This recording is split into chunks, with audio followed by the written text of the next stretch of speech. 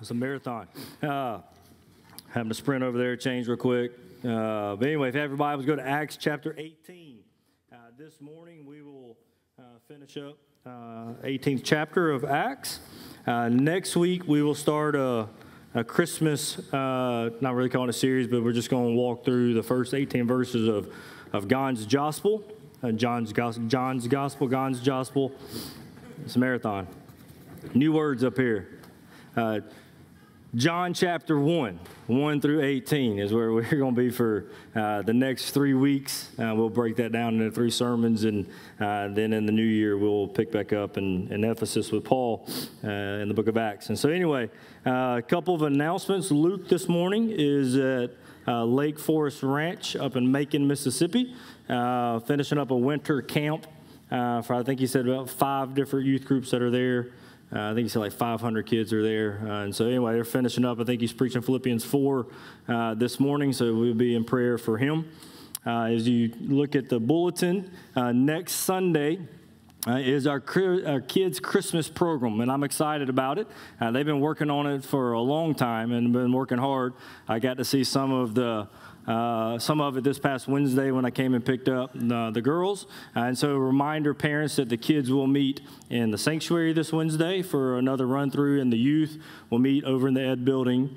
And I think Carrie is saying, I know she'll send out some messages, but for next Sunday morning, if the kids can be here by 9:15, especially those who have costumes and changes and things like that. And so please make plans to be here for that. They are going to lead the music, so the band will just have a song, I think, maybe 2, but it'll be mostly the kids taking part of the music section of our worship service. And then I'll come up, or Luke will come up and start John chapter 1 following that. So please make plans to be here for that. Speaking of that, we need your help. Men with big muscles, or even if you don't have big muscles, you don't have to be a man. If you just have a willing body. We have risers up in the balcony that we're going to bring down and put on the stage for the program next Sunday, so we need your help getting those down. So if you can stay afterwards and get with Carrie and Nicole, and they'll give us direction. So I think that is it. We will have, I don't know why I have to announce this, but we will have church on Christmas Eve. And so, Christmas Eve is on Sunday. We will still gather as the body, especially on that day. But anyway, Acts chapter 18, if you remember, last week, Luke walked us through the end of the second missionary journey. And we saw kind of the beginning of the third. And so if you remember, when he left Corinth, let's pick up in verse 18. That's not going to come up on the screen, but you pick up in verse 18, that Paul stayed there in Corinth many more days, and he finally left, and he took his new friends with him, Priscilla and Aquila. That's important for today's text. And so he takes them from Corinth, and they go to Ephesus. And when they get to Ephesus, Paul stays there for not long, but he leaves Priscilla and Aquila in Ephesus. And then the Bible says that after he leaves there, that he goes to Caesarea, he went to Jerusalem, and then he went to Antioch. And then here's the beginning. It's not in big, bold, but here's the beginning of the third missionary journey. It starts just like the second one. Next, he went through from one place to the next to the region of Galatia, Phrygia, and some strengthened all the disciples. And so when we ended last week, Paul had spent some amount of time in Antioch. We don't know how long he was there, but then he began, just like he did his second missionary journey, went back to the Galatian territory and began his missionary journey, third missionary journey. Everybody with me? And simultaneously, he like I said, he leaves Ephesus and then he goes all the way to Antioch back. Simultaneously, as he's going about there, we meet a new guy. His name's Apollos, and that's who we're going to study this morning. Very interesting guy, and very zealous, very knowledgeable. There's some things that I don't quite, or it's not 100% clear to me about him, and I'll be honest as we walk through that, as we kind of converse with the word, if you will, on that. But anyway, let's pick up in verse 24. So as Paul is over in Galatia area strengthening the disciples, now a Jew named Apollos, a native of Alexandria, came to Ephesus. He was an eloquent man, competent in the scriptures. He had been instructed in the way of the Lord, and being fervent in spirit, he spoke and taught accurately the things concerning Jesus. So far, it's like, boom, this guy is awesome. But then it says this. though he only knew the baptism of John. He began to speak boldly in the synagogue, and here, as Paul's friends, that he left in Ephesus, now Apollos is there. He began to speak boldly in the synagogue, and when Priscilla and Aquila heard him, notice what they didn't do. They didn't go to social media and make a post. What is it? They took him aside and explained to him the way of God more accurately. And when he wished to cross to Achaia, which is Corinth, the brothers encouraged him and wrote to the disciples to welcome him. And when he arrived, he greatly helped those who through grace had believed, for he powerfully refuted the Jews in public, showing by the scriptures that the Christ was Jesus. Father, we love you. We thank you for your word. We pray now that you'll speak to us, give us eyes to see, ears to hear, and hearts to believe that which you have for us this morning. So in Christ's name we pray, and everybody said, Amen. I think the text breaks down in 3 points, and number one is that Apollos comes in on fire, but he's flickering. He comes in bold, and it's almost like he's a renegade when you start reading. If you're just reading this as if it's a story that you've never heard before, Paul's doing his thing, and all of a sudden there's just this random dude that shows up in Ephesus we know nothing about, and he comes in guns a-blazing. So he comes in on fire, but you see him flickering because there's some things that he didn't understand. Secondly, we see that Priscilla and Aquila filled in the gaps for him. And then thirdly, Apollos leaves more on fire, and he goes to Corinth. And so anyway, that's how we'll break down the text. So taking notes, number one, Apollos comes in on fire, but he's flickering just a little bit. The text says that he is from Alexandria, which is Egypt. And Alexandria was an intellectual center. It was renowned for its library that was eventually destroyed. But nearly a third of the population in Alexandria were Jewish. So there's a great Jewish population in Alexandria. Alexandria is they're who we give credit or responsible for our Greek translation of the Old Testament known as the Septuagint. So it's from this place that this guy Apollos is coming from. Alexandria was a home of the philosopher Philo and Clement and Athanasius. It's a place, like we've seen already, highly intellectual, but very Jewish in a sense. And so here's this Jew who is from this place.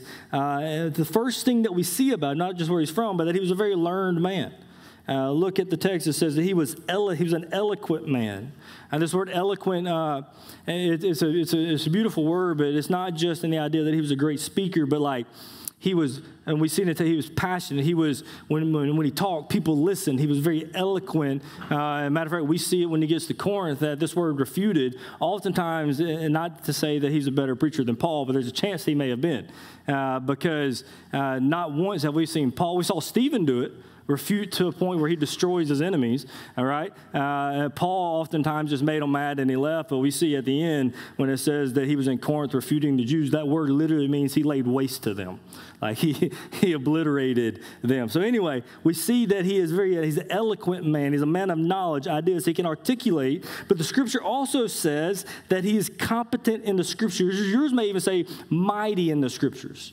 Now, that word mighty there is the word dunamis, where we get a word dynamite, as in his understanding of the Old Testament, and specifically how it pointed to Jesus, was bar none. He was eloquent in his speaking, and he was competent, mighty in the scriptures. Scriptures are obviously Old Testament. He was a very learned man. And then it says that he was instructed in the ways of the Lord. That word instructed there is the word catechizo, where we get our word catechism. So what we understand is not only was he eloquent in his speech, and not only was he mighty in the Old Testament, but even maybe from a childhood that he was faced with this, or he taught this. Just this catechism is a way of teaching where you simply just you ask a question and you give the kid the answer, and through repetition they begin to learn what that is. We work with that with Evie and Emma, where we just, who made you? God created me. What else did God create? God created all things. Why did God create you in all things? For the praise of his glory. And so anyway, you just began to, as a system of repetition. So we see this is that guy. He's eloquent in speech. He's competent and mighty in the scriptures. And he has been instructed, and look here, in the way of the Lord. And so I believe, and like I said, I believe this about that terminology. A lot of times you see the way of the Lord. Specifically, it's in the coming of the Messiah. If you look through the Old Testament, even to John the Baptist, he was coming to what? To prepare for the way of the Lord. And so I think that even from a young age, this man had been taught and catechized in a sense of there's one that's going to be coming. He's going to be the Messiah. And so he was instructed in the ways of the Lord. He was a learned man. Secondly, he was a passionate man. Look at that word here. He says, and being fervent in spirit. Yours may actually even say fervent in the spirit. If you look, if you have like, my Bible has like a number 6, like a little footnote there, you go down to the bottom, and the original translation was in the spirit. So there's a sense in which this is where Apollos gets a little fuzzy, if you will. Is he a believer before this point? Or after talking to Priscilla and Aquila, he becomes a believer after that? So is he like an Old Testament saint in the sense at this point? And so my answer is, I don't know. I believe that he was a believer before here, because we don't see him be baptized afterwards. We don't see that Luke, I think if he would have had to get rebaptized, Luke probably would have included that. And so he would have been baptized under John the Baptist, but just like the disciples weren't rebaptized after the Holy Spirit came. Their baptism before was accepted. And so anyway, we have to remember the book of Acts is a transitional time in history. Right, so we're 2,000 years removed. What we're seeing is like Judaism being fulfilled in Christianity, but you still have this kind of this crossing between of the old covenant and the new covenant, if you want, a sense in which the things that are going out, things are coming in. But anyway, it's pretty crystal clear for us in Scripture now. But getting ahead of myself, he's fervent in spirit. Literally, it's a medical term that he's boiling within. So not only do you have a guy who is eloquent in speech, mighty in the Scriptures, catechized since as a kid in the ways of the Lord, but he's got the passion to share it. Man, Apollos is like the dude, right? Like this is the guy that I want to hear preach. Not only does he know everything, not only is he clearly articulate, but he's got the fire within his bones. Could be of his own spirit, it could be the Spirit, but nevertheless, there's a boiling within him to preach. Apollos is an accurate man. Look at that word there. It says he spoke and taught accurately the things concerning Jesus. So I believe that's the ways of the Lord. I think that regardless if he was a believer or not, I think he had pegged Jesus as the Messiah. He believed in Jesus as the Messiah because he's clearly, accurately articulating the things of Jesus and things about Jesus. That word, clearly, he accurate. It literally means to carefully or diligently and deliberately, as in he wanted to teach it correctly.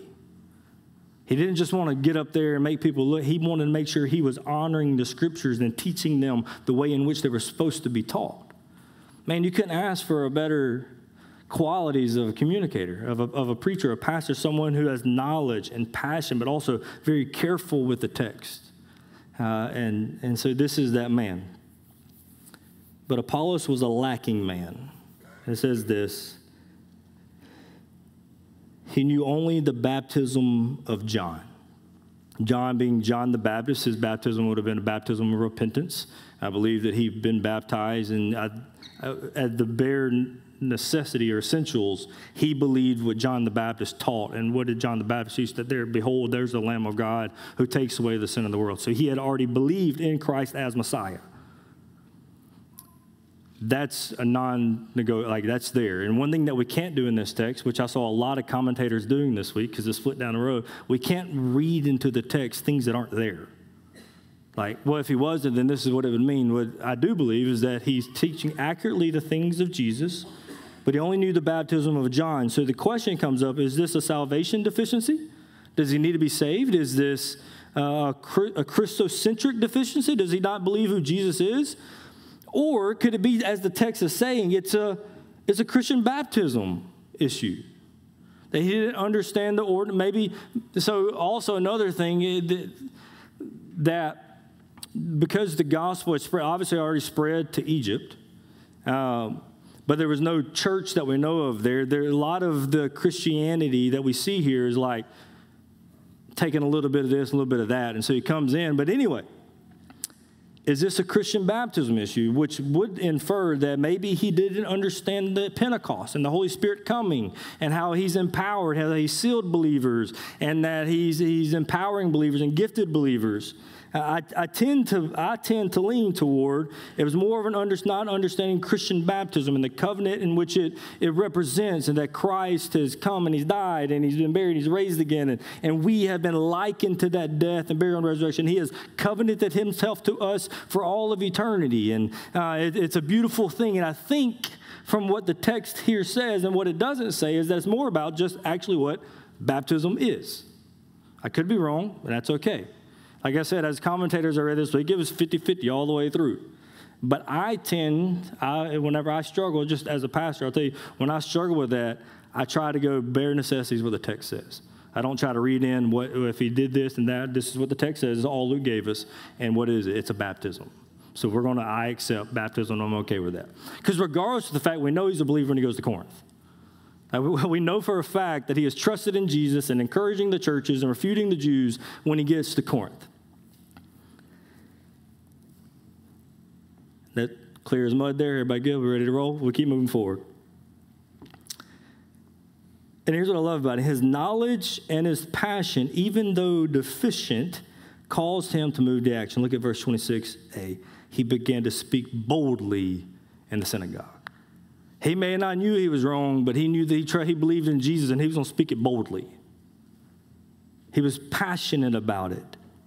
It's crazy what happens. Here you go. When our passion for Jesus lines up with our knowledge of Jesus, how we can actually gain boldness in that.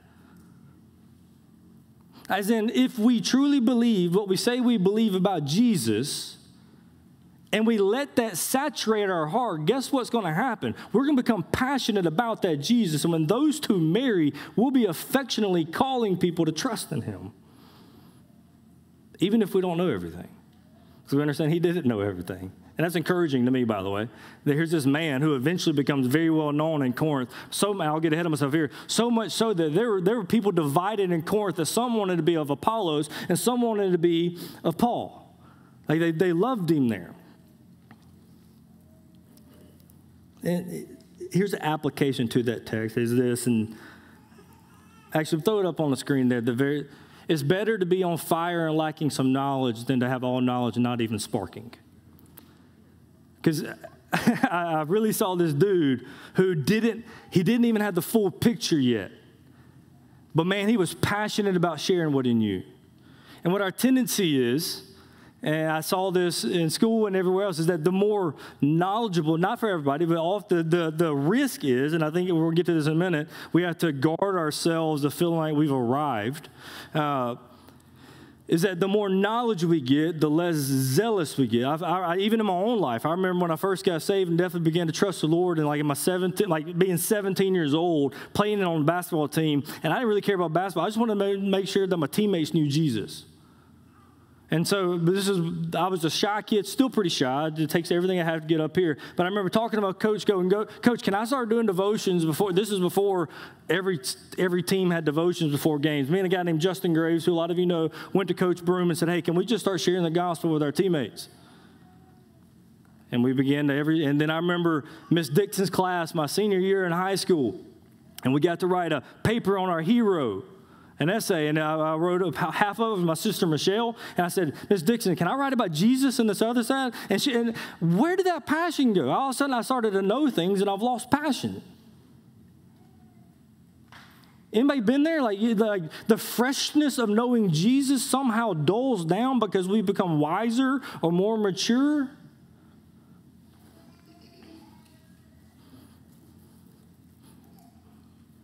I wrote it like this: don't be an unlit candlestick. Get in the Word and let the Word get in you. Sit in it long enough that it actually arouses your passions for Jesus. If our study in the Word is not arousing or raising up within us a passion for Jesus, then we're not in understanding of that Word, because the Word points to Him. Ask the Lord to give you a burning passion to share the good news of Jesus. So Apollos came in on fire, but he was flickering. We see that he didn't quite understand the full picture. Secondly, we see that Priscilla and Aquila fill in the gaps for him. So he's up there. He is passionate. He's preaching his heart out. And there's old wise Priscilla and Aquila out there, old tent makers. Been with Paul for a while now and go, the boy's good, but he's just not quite there yet. Which I want to say, I want to thank many of you who have done that. Y'all hired a 29-year-old. Not that I'm nowhere near good, but I've had many people since I've been here for, 7, 8 years, however long it is, just pull me to the side in times where I've lacked and times in which whatever. And so I appreciate you being that Priscilla and Aquila for me.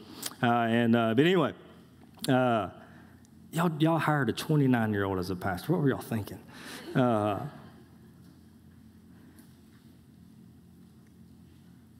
Look at the text. It says, he began to speak boldly in the synagogue, but when Priscilla and Aquila heard him, well, look what they did. They took him aside. Notice the manner in which they're going to explain. They said they didn't blast him on social media. They didn't call him out in the synagogue. They didn't call him out in front of everybody. They said, no, you're wrong, young man. They didn't label him a heretic because he didn't quite get all the picture. What did they probably said, hey, come to our house and eat dinner with us. Man, it's a beautiful picture of gentleness and humility of Priscilla and Aquila, who brought this young man in and said, hey, here, they said it says they explained to him the way of God more accurate. That word accurately there is the same one that's used of Apollos, and accurate to things is carefully and deliberately. What they did is they didn't just go, Apollos, you're missing it. They sat down and they carefully and deliberately pointed to the full picture of baptism. They didn't tell him, you dummy. They sat down with him and said, hey, here's the bigger picture, more accurately. So we see the manner of their explaining. Took them to the side.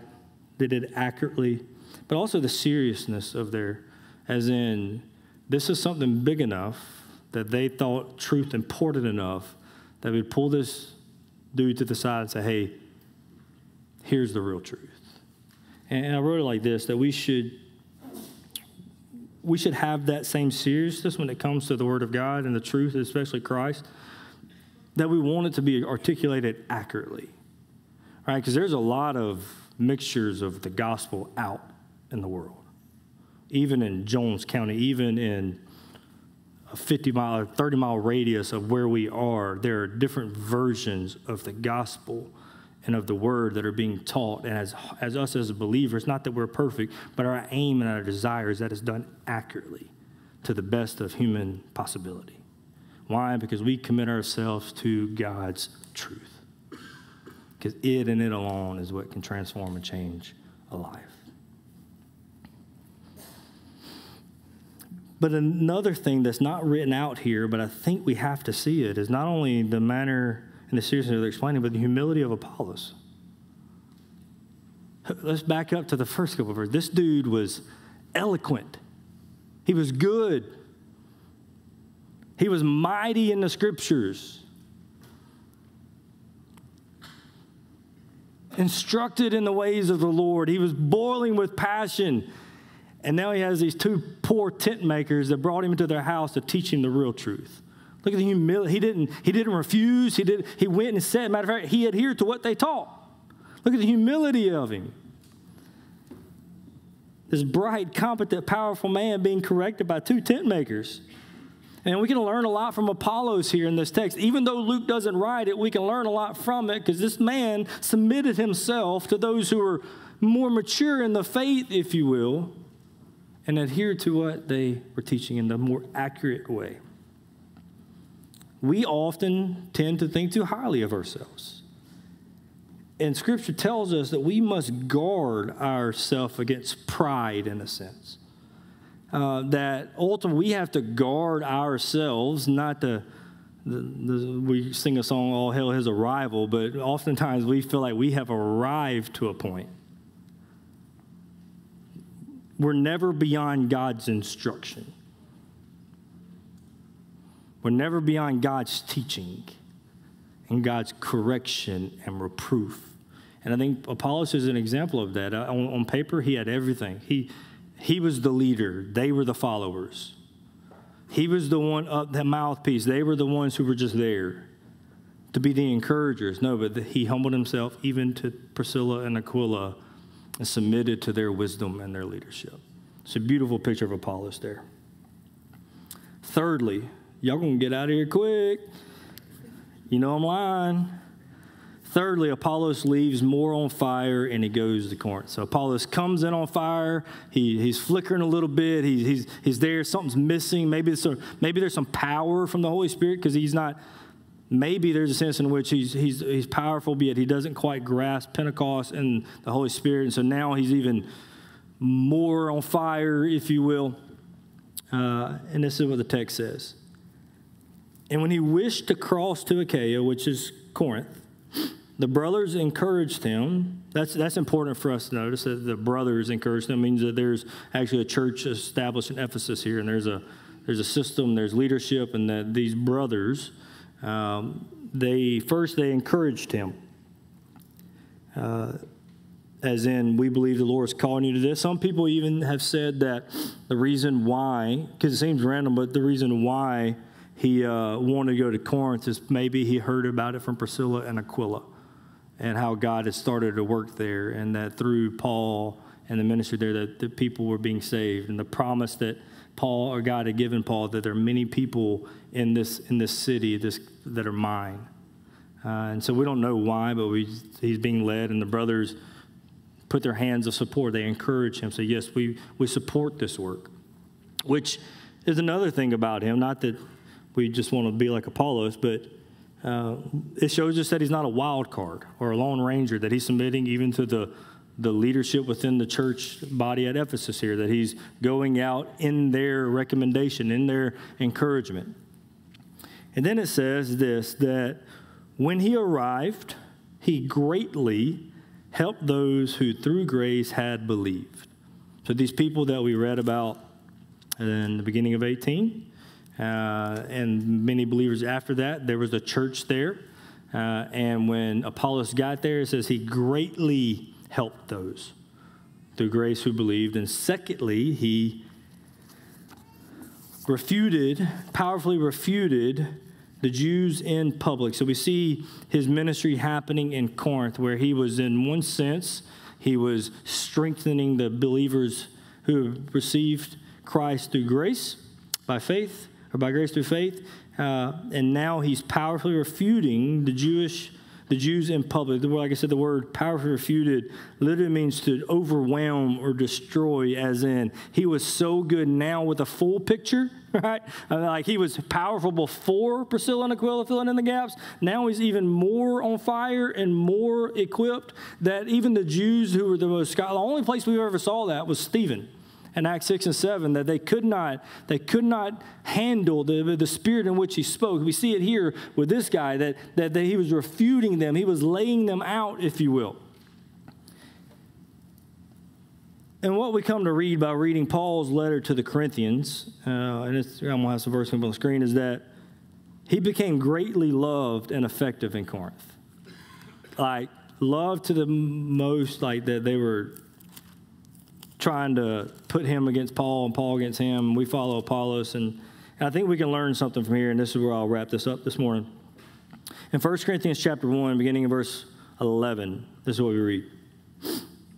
So remember, let's go back to the beginning. And so here, Paul begins his third missionary journey. He's in Galatia. Remember, he had been in Corinth, went to Ephesus, went to Jerusalem, back to Antioch, and then into Galatia.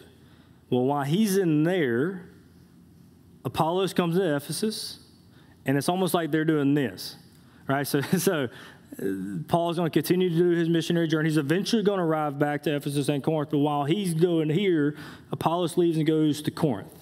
The God had already started to work there, but now Apollos comes into Corinth, and he begins to teach. We see that he greatly helped the believers. He refuted the Jews there. And 1 Corinthians 1:11 says this, "For it has been reported to me by Chloe's people that there is a quarreling among you, my brothers.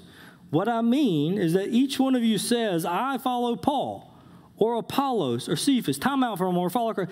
This is how big of a big deal. Like this guy's been placed in the same name categories as Peter and Paul and even Christ, right? And so like this dude is not just this random guy. He became very effective in Corinth. But anyway, some say I follow Paul, some Apollos, and some say I follow Cephas or I follow Christ. Verse 13, is Christ divided? Was Paul crucified for you? Or were you baptized in the name of Paul? And so in Corinth, he becomes so effective over there. This is just kind of show you how the Bible ties into itself. He was so effective, we see him in chapter 18, that they began to almost make him godlike and wanting to follow him. And then check out, and I love this, 1 Corinthians chapter 3, verses 4 through 9. Paul addresses it again. For one says, I follow Paul, and another, I follow Apollos. Are you not being merely human? What then is Apollos? What is Paul? Servants through whom you believe. Check that. Just the servants that God used for you to believe in Christ. As the Lord assigned to each. I planted. We saw that in the beginning of chapter 18. Paul came in and he planted the gospel in Corinth. And then who's the next person you go to Corinth? A guy named Apollos. And what does he say? I planted, Apollos watered.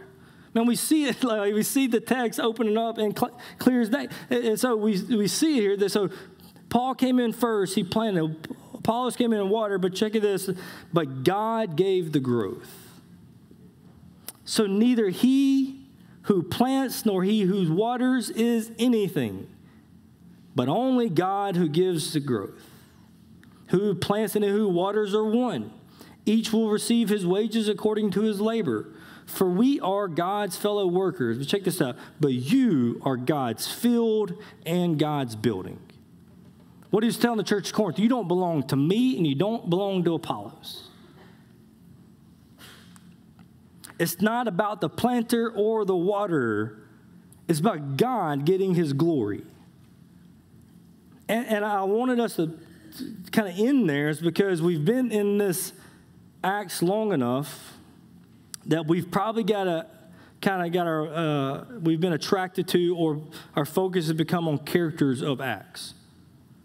Peter and his zealousness, and Paul and his intellect, and Apollos and his eloquency. I wanted to remind that the purpose of the book of Acts, yes, is to get us a history of the church, but it's how God worked in the world to bring about his purposes and his plans. And what it looks like for us is that you may not know this, but having a church that has 2 teaching pastors, especially here in Laurel, Mississippi, is a very unheard of thing. And I want to echo what Paul tells to the Corinthians. You are not my field and you're not Luke's building. You're God's field and God's building, and we're just called to steward God's word as accurately and deliberately and passionately as we can so we can point you to Jesus, and your passion for Jesus can arouse within you that your intellect and your passion can marry one another, and we can change Jones County. And it's not about us. It's not about Ryan. It's not about Daniel leading on stage. It's not about Paul with the youth. We are all, some of us plant, some of us water, but only God brings the growth, and he alone is due our worship. Listen to me, our allegiance.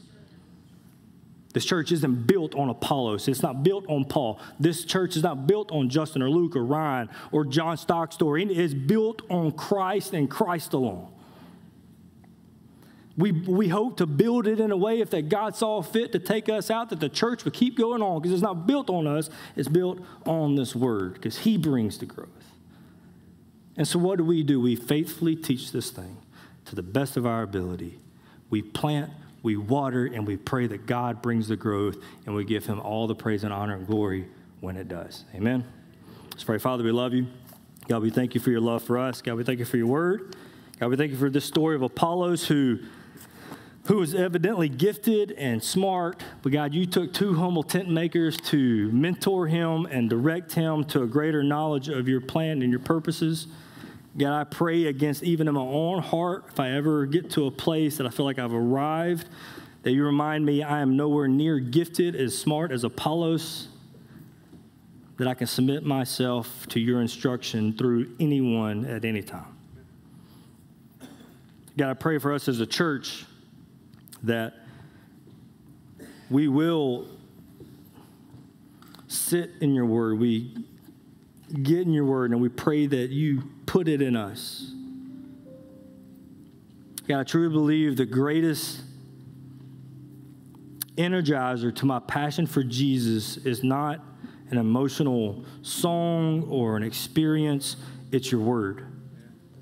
And God, the more I put myself in your word and submit to your word and obey your word, the more Jesus I want to know.